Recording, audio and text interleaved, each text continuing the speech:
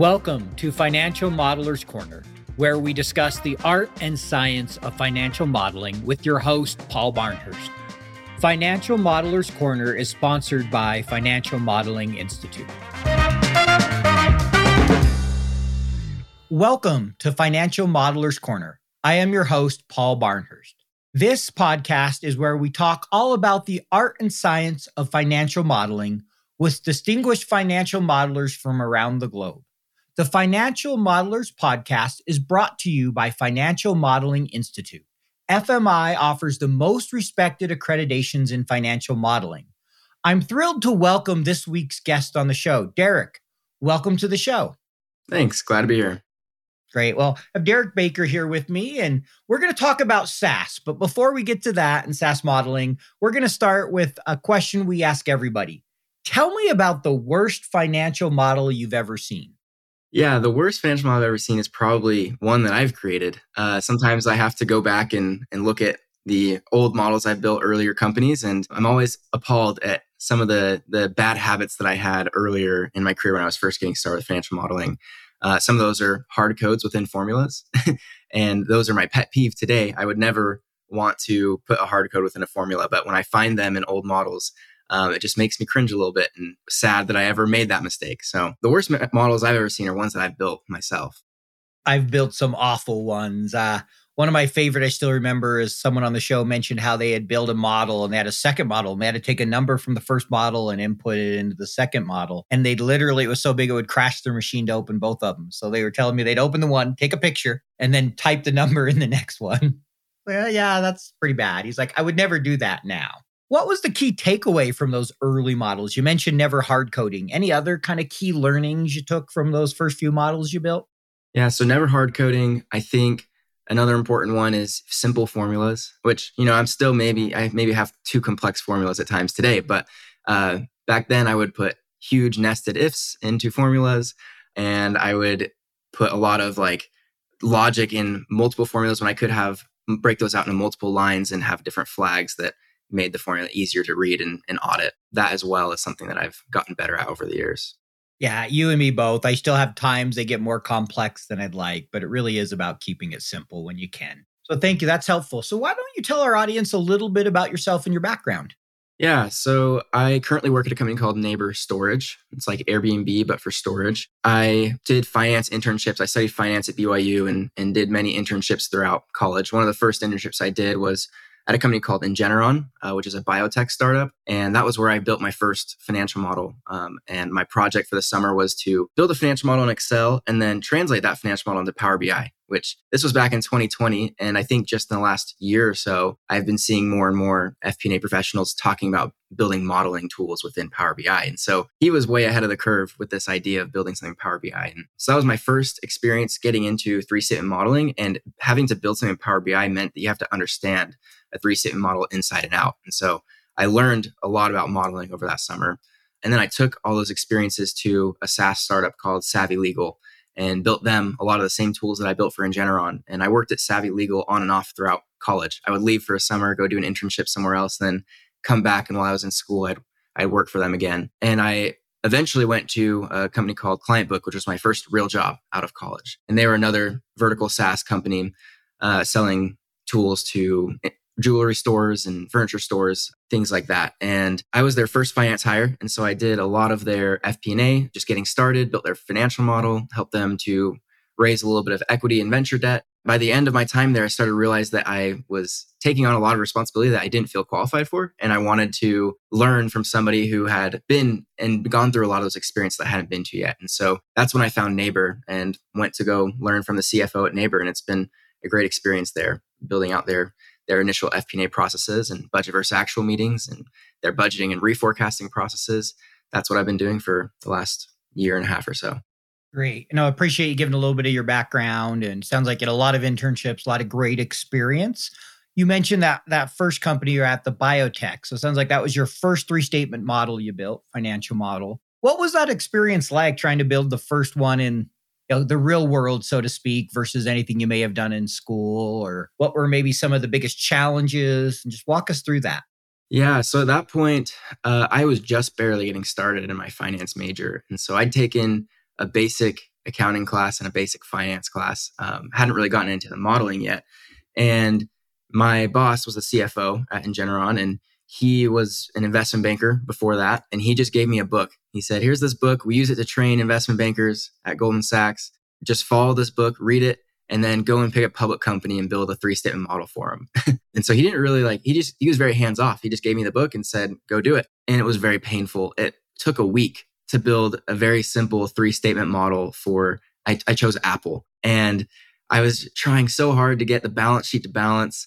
And I think where I was getting caught up, where I was getting most caught up was the depreciation side of things, like making sure the depreciation tied to the balance sheet. And I just remember getting on the call with him and saying, I can't get my balance sheet to balance. And it took him 5 minutes to figure out what I'd done wrong. And he fixed it and it balanced and everything was great. So it was a very painful process, but having to learn things the hard way like that and with very little instruction set up a really good foundation for me because I never made that same mistake again in my future 3-statement models. Now, sounds like a great experience. I mean, sometimes being thrown in the deep end is the best way to learn. Not always, but a lot of times it forces you to figure out things that you wouldn't be able to if you just always had someone, giving you the answer right away, and can totally relate to going to somebody else and they'd look at it and go, here's your issue. So it sounds like the biggest challenge you faced was learning to build that model, making sure the balance sheet balanced, the typical things that today would have been fairly straightforward. Yeah. And I think that's going to be true for the things that I'm struggling with today. Like in 5 years, I'm going to look back and be like, oh, that was such an easy problem. And then you move on to harder, more complex problems. So it's just the natural evolution of your career. I 100% agree. And I once heard, it's not that the nature of the task becomes easier that, is what's happened. It's really the fact that you've learned it better, right? So you can do it quicker. It's still the same task, same complexity to it, but it's much easier for you now just because you've learned. I like writing Excel formulas, formulas that I would have struggled to write 5 years ago now might be simple. So in school, what do you wish they had taught you about 3-statement modeling? Maybe what do you think was missing from kind of some of the finance education you got? Yeah, it's a good question. In my finance program at BYU, we did very basic P&L modeling that was part of the core finance program. I wish that was more complex. I wish the 3-statement model was actually part of that corporate finance class that was part of the core program. I didn't learn 3-statement modeling in school until I took an elective for a private equity and venture capital class. And that's where I was first taught in school how to build a 3-statement model. And by that point, I already knew how to build one. That was the first thing. I wish they would just teach 3-statement modeling at all as part of the core finance program. But I think what was missing from that 3-statement model that we built in my elective class was how to operationalize it. And that was kind of not the point of the class. The point of the class was to evaluate an investment by a private equity or venture capital firm. Those models, they're not living, breathing models like they are in FP&A. In FP&A, you have to be able to roll forward your financial models usually on a monthly basis or at least on a quarterly basis. And having to rebuild your financial model from scratch like a private equity or investment banker does isn't feasible for FP&A. And so I had to learn a lot of stuff on my own, how to make these models dynamic and able to roll forward and easy to update. That wasn't something that definitely wasn't taught in school in any of the classes I took. Yeah, and there's a real difference between building a project model, a model where you're evaluating something, what you think of as a one-time, and a model that's operational that you can use going forward. I remember building a few models for some M&A we did, and then you trying to take that and how do you make sure you can use that for a forecast, trying to think through, because they're just different.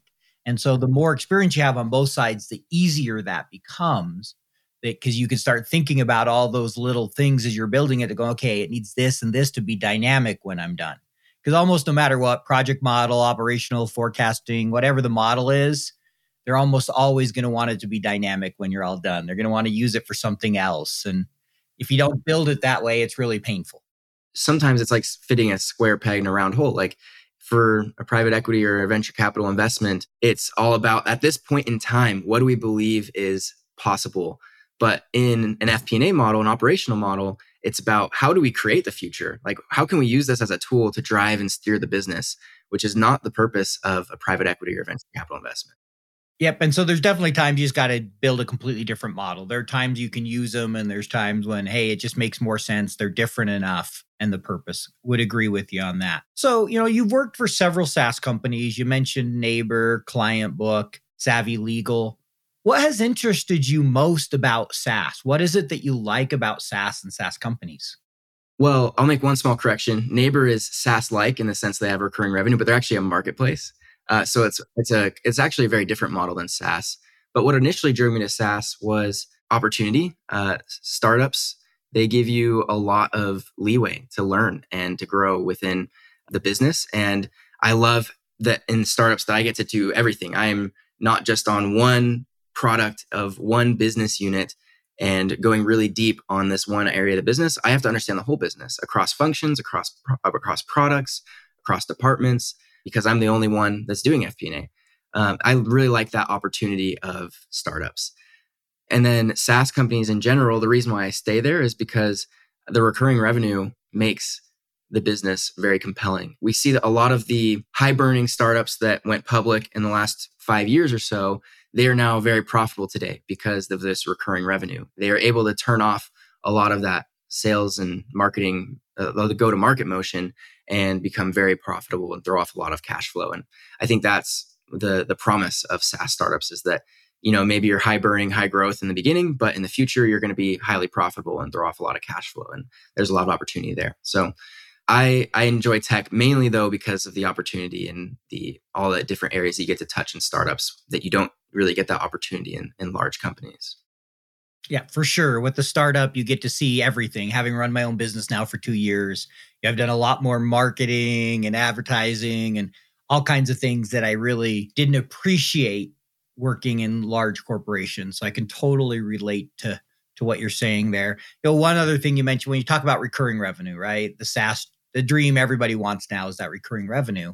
It's so much like an annuity, right? You got to put money in up front, but then it pays out kind of into perpetuity. And that's the idea. If you can keep that churn low and continue to expand those existing customers, it's a great model, right? It's all about churn and how much it costs to get them.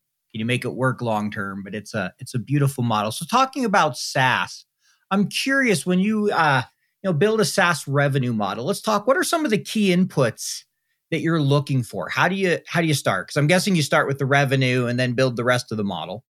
Yeah, definitely start with revenue. So if I were walking to a company and I didn't know anything about them, I would ask for the export of all their subscriptions that they've ever had, active and canceled. And the first thing I would do is I would create a renewal schedule with their active subscriptions.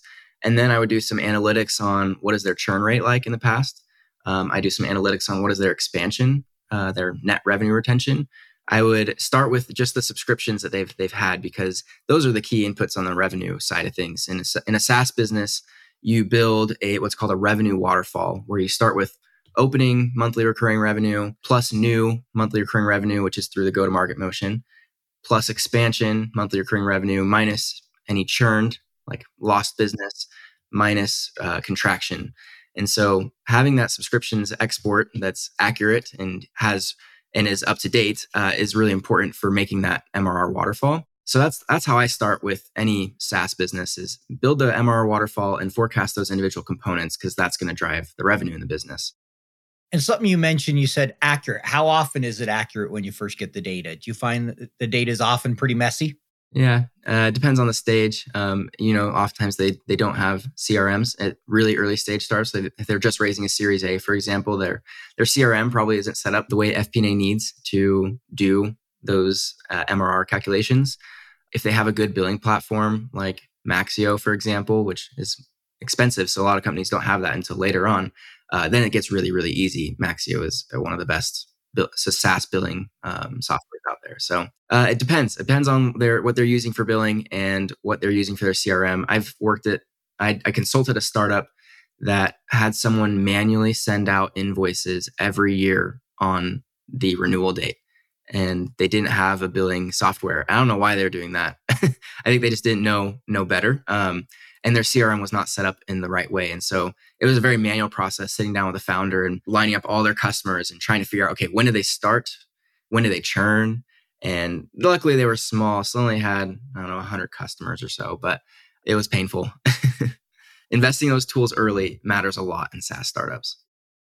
So speaking to that, kind of a SaaS startup, what do you think is the first tool they should be investing in? Is it the CRM? Is it the billing platform? And how early? Just, kind of from your perspective. I get there's no exact right answer.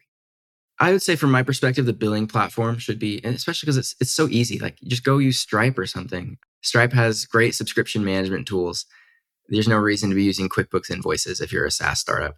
So I think the first thing you should do is get a billing software, because a billing software that is built for doing subscription management will allow you to do all those SaaS analytics that I've mentioned so far.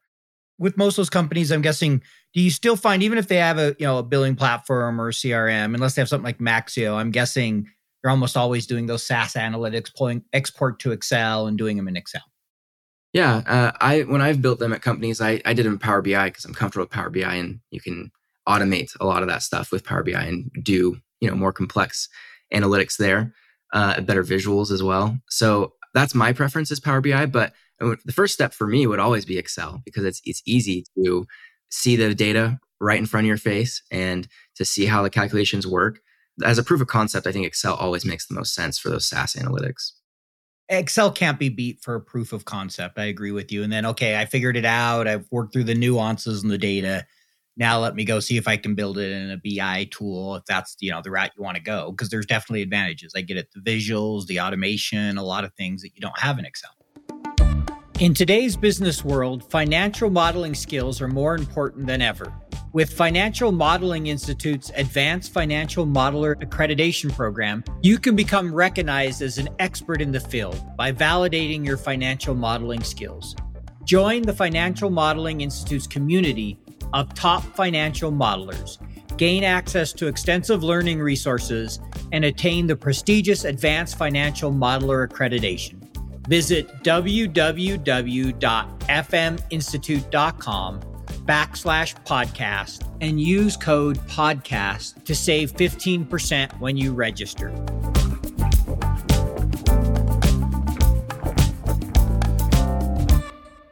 So I'm curious, beyond kind of the revenue, and I know that's a big part, the whole subscription, what other differences do you see with SaaS maybe versus, other industries when it comes to building your three-statement model? What are some of those other key differences?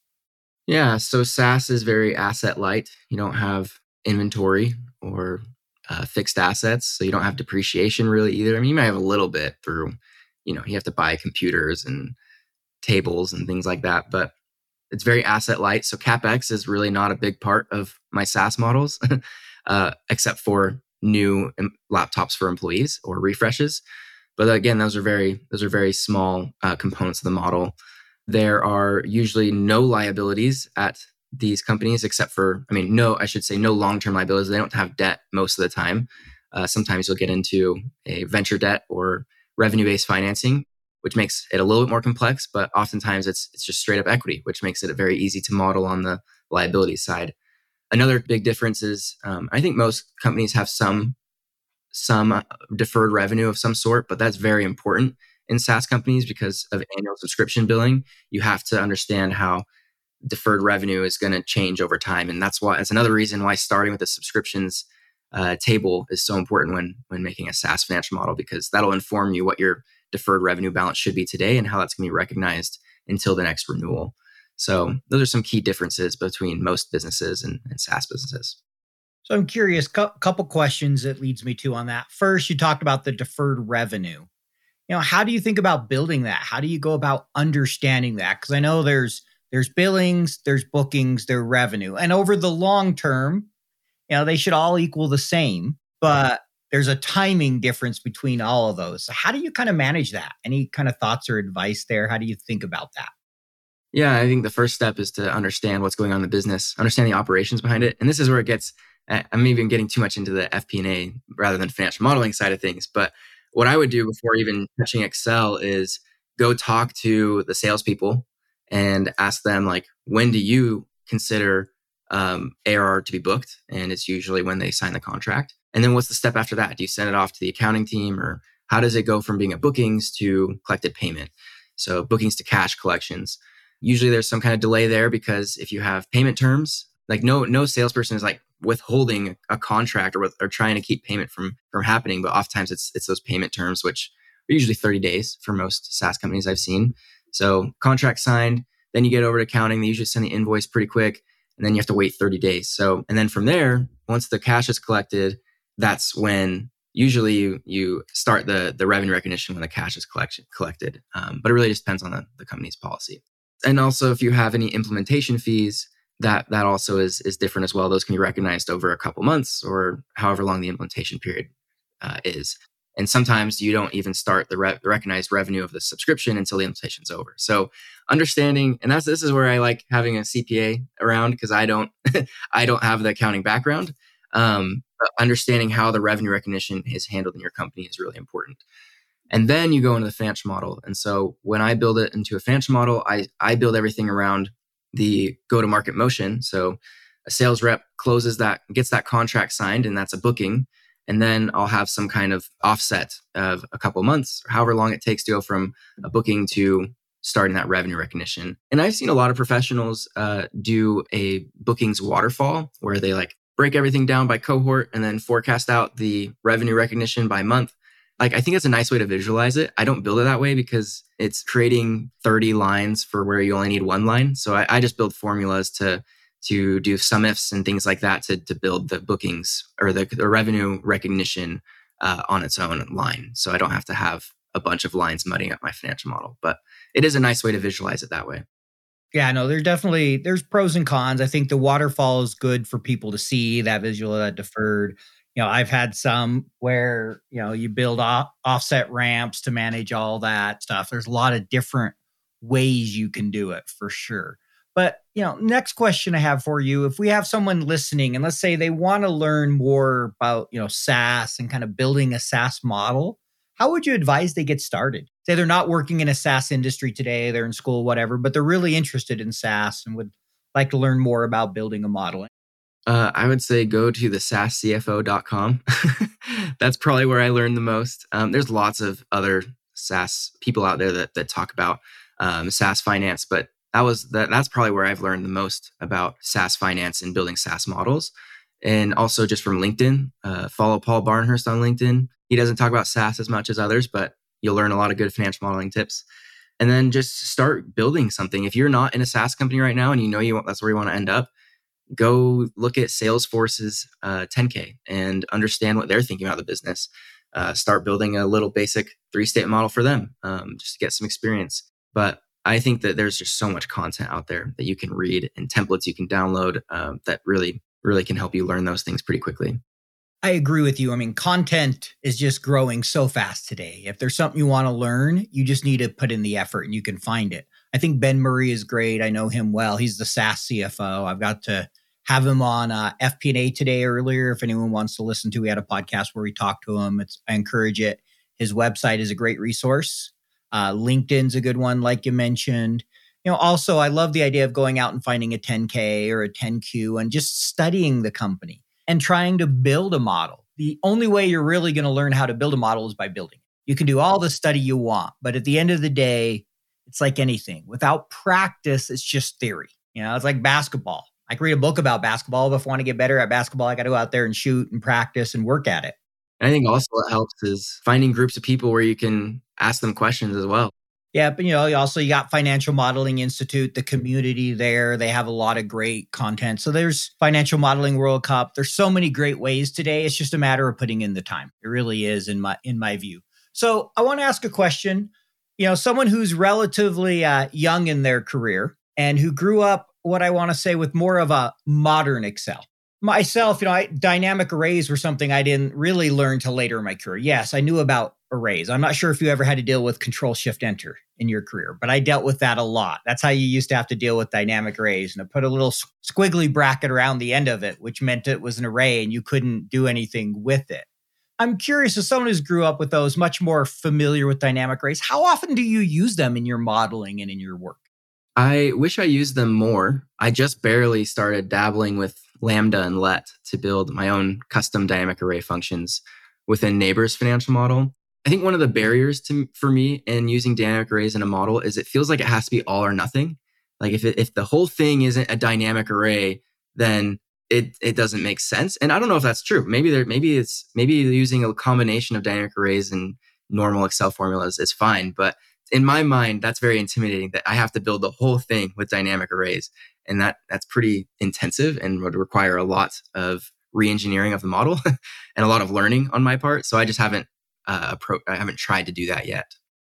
Yeah, and you're not alone. I've seen some people that have built a full model, but it gets really difficult. And part of that is you can't do an array of an array the way they built the engine. And there are some other limitations, particularly around corkscrews. You either got to use multiplication matrices or some kind of complex lambda. Craig Hatmaker's tried to solve that with some of his 5G component stuff he's building for depreciation schedules and other things. So yeah, I'm with you right now.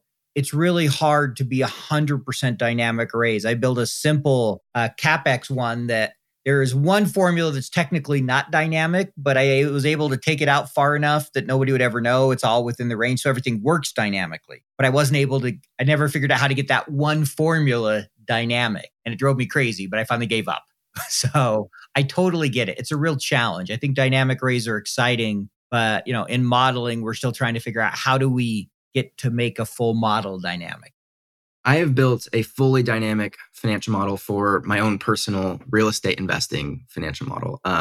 So I think simple models are really good for that. And actually, the real estate model makes so much sense because the timing of everything, like how long you hold the asset matters a lot and the potential returns and things like that. And so when the years becomes a driver of the financial model, I think is when dynamic arrays become very, very useful, where you can say, I'm going to hold this for 5 years or 10 years, then you want the model to dynamically update across those time periods. So I've been able to do it successfully, but on like a DCF model, not on an operational financial model. Yeah, I did it on an investment one as well. There was one thing that wasn't quite dynamic, but yeah, it can be done. I've seen some do it on a little more complex stuff, but I think there's still a few things that need to be solved before it becomes more common. Say it's still very uncommon. So that's helpful. So I'm curious, over your career so far, I know you're fairly early in it, but what is the number one thing you have learned that helps you when building financial models? Something I'm still learning, but I think I'm getting better at is slowing down to speed up. Earlier in my career, I was so eager to just get in Excel and build the model that I would miss things like some really important parts to how the business operates. And then you go and you present it to the founder or whoever, your bosses, and they're like, well, the business doesn't actually work this way. And so then you have to go and rebuild it again. I think slowing down and asking a lot of questions and really understanding the operations that you're trying to model within the business is really important before you get in Excel and start building. You want your financial model to match the way that the business thinks about how they run the business. And if it doesn't match, then they're not going to use it. So when getting the operations down and understanding how the business talks about the operations and then trying to apply that in the financial model is something that has really helped me in building effective financial models for startups. Yeah, I mean, I think it's always true. The better you know an industry, better you know the operations, the businesses, the easier it is to build a model. Obviously, it varies some, but if you're wanting to do SaaS, especially if you're wanting to work in corporate finance where you're working for one company, you have to understand those operations. It's really important. Even people work in private equity, I'll say one of the most important things is understanding the business. You got to become a better modeler once you understand the business. So I'd say even beyond that, if you're building something where it's a one-time, you still need to know some operations. You may not need to go deep, but I think no matter what model you're building, the more you know about the business, the better off you're going to be. It's kind of like when you're building a budget. The more you understand your incomes and your expenses, the easier it's to build your own personal budget, right? You don't know where the money's going, it's going to be a little harder. You don't understand all the inputs. So great point there. So the next one, kind of shifting gears, we talked about learning the business, but let's talk a little bit more on the modeling side. What's maybe a technical piece of advice you could offer that would help people become a better modeler? Maybe something you've learned, that you do now every time when you're building a model that you think makes a difference. I think there's some basic things like hard codes are blue, linked cells from other sheets are green, formulas are black. Like those types of things are maybe just more design than technical. But one of the things that that's really leveled up my modeling recently is modeling the flows of different things. So on the balance sheet, for example, we at Neighbor collect from the renter and then pay the host 30 days later to mitigate our risk on refunds and things like that. And so when we used to just model our host payable, is what we call this account. We used to just model as a percent of our total GMV, which is fine. I mean, it's not wrong. Like, it is driven by GMV. So modeling as a percent of our GMV is not a wrong way to do it. But we learned a lot more when we modeled the flows of our host payable, where beginning host payable plus new GMV that we've collected minus host payouts that we've paid to our hosts equals ending host payouts. We just learned a lot about where are we missing our collections? Why are we paying? Like, are we paying out hosts that we never actually collected money on? How do we fix that? So modeling the flows for that specific balance sheet account helped a lot. We have another account that I did this for, which is our property protection plan. That's kind of like air cover, if you know how that works on Airbnb. It's like a insurance-like product.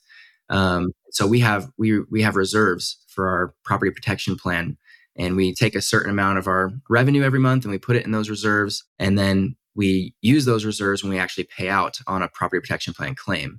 And we had never modeled the flows of that before, mainly because it was just really new.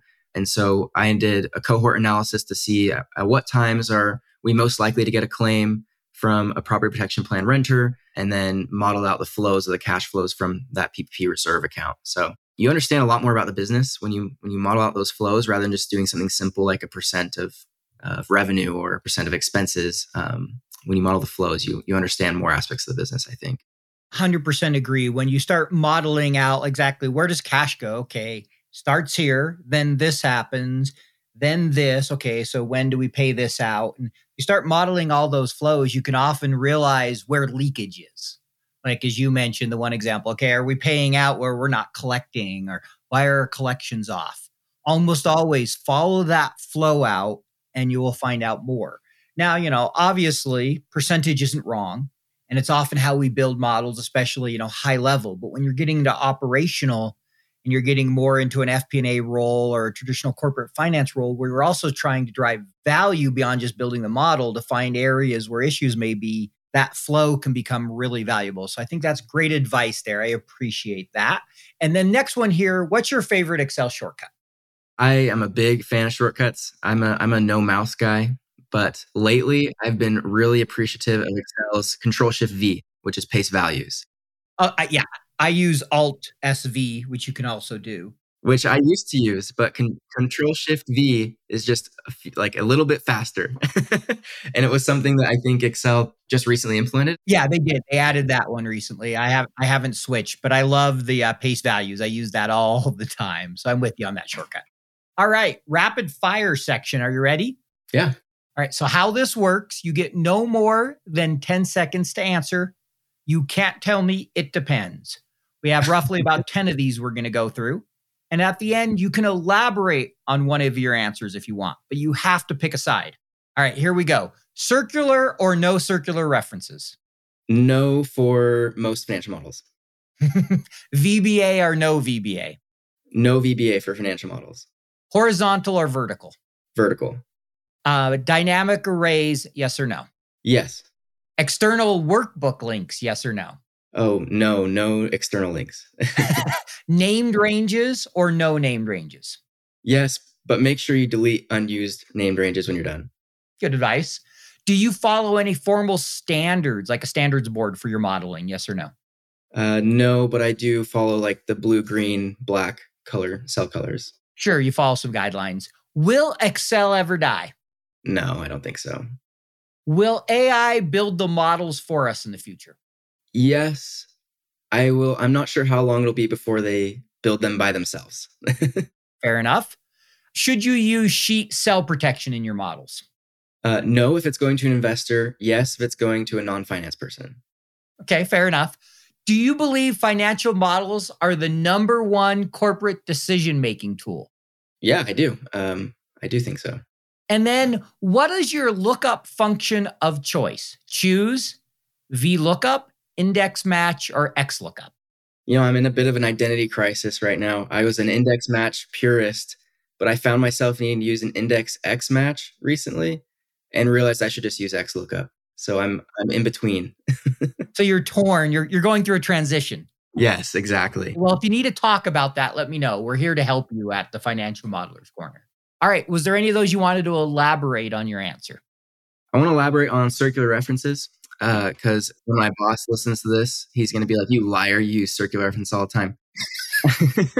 I don't think that the model itself, especially in like tech and SaaS companies where you don't have debt and you don't have to do any weird average balance stuff that creates the circular reference in most debt heavy companies. So there should be no circular references in the model, but I love using circular references to compare scenarios. So if you ever heard of a self-referencing if, where you say if the scenario equals base, then give me the result, else reference that own cell.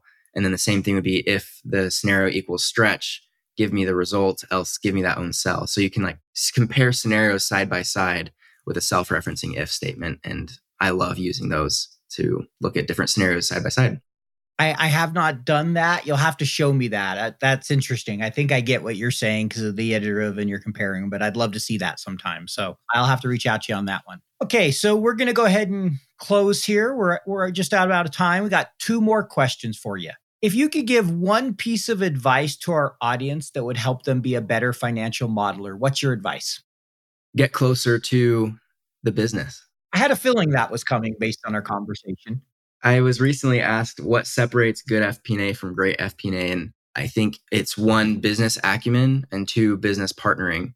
Anyone can build a model in Excel and can learn those technical skills, but using those technical skills to help the business and partner with the business to help them understand the business better and grow the business is exactly what FP&A should be doing and how a financial model should be serving the business leaders that you serve.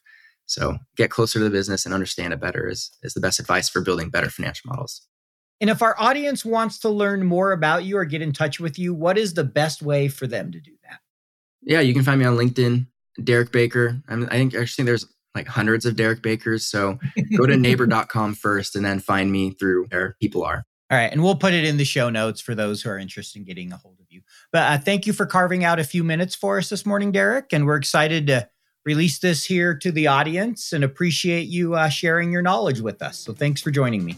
Thanks for having me. Financial Modelers Corner was brought to you by Financial Modeling Institute. Visit FMI at www.fminstitute.com/podcast and use code PODCAST to save 15% when you enroll in one of their accreditations today.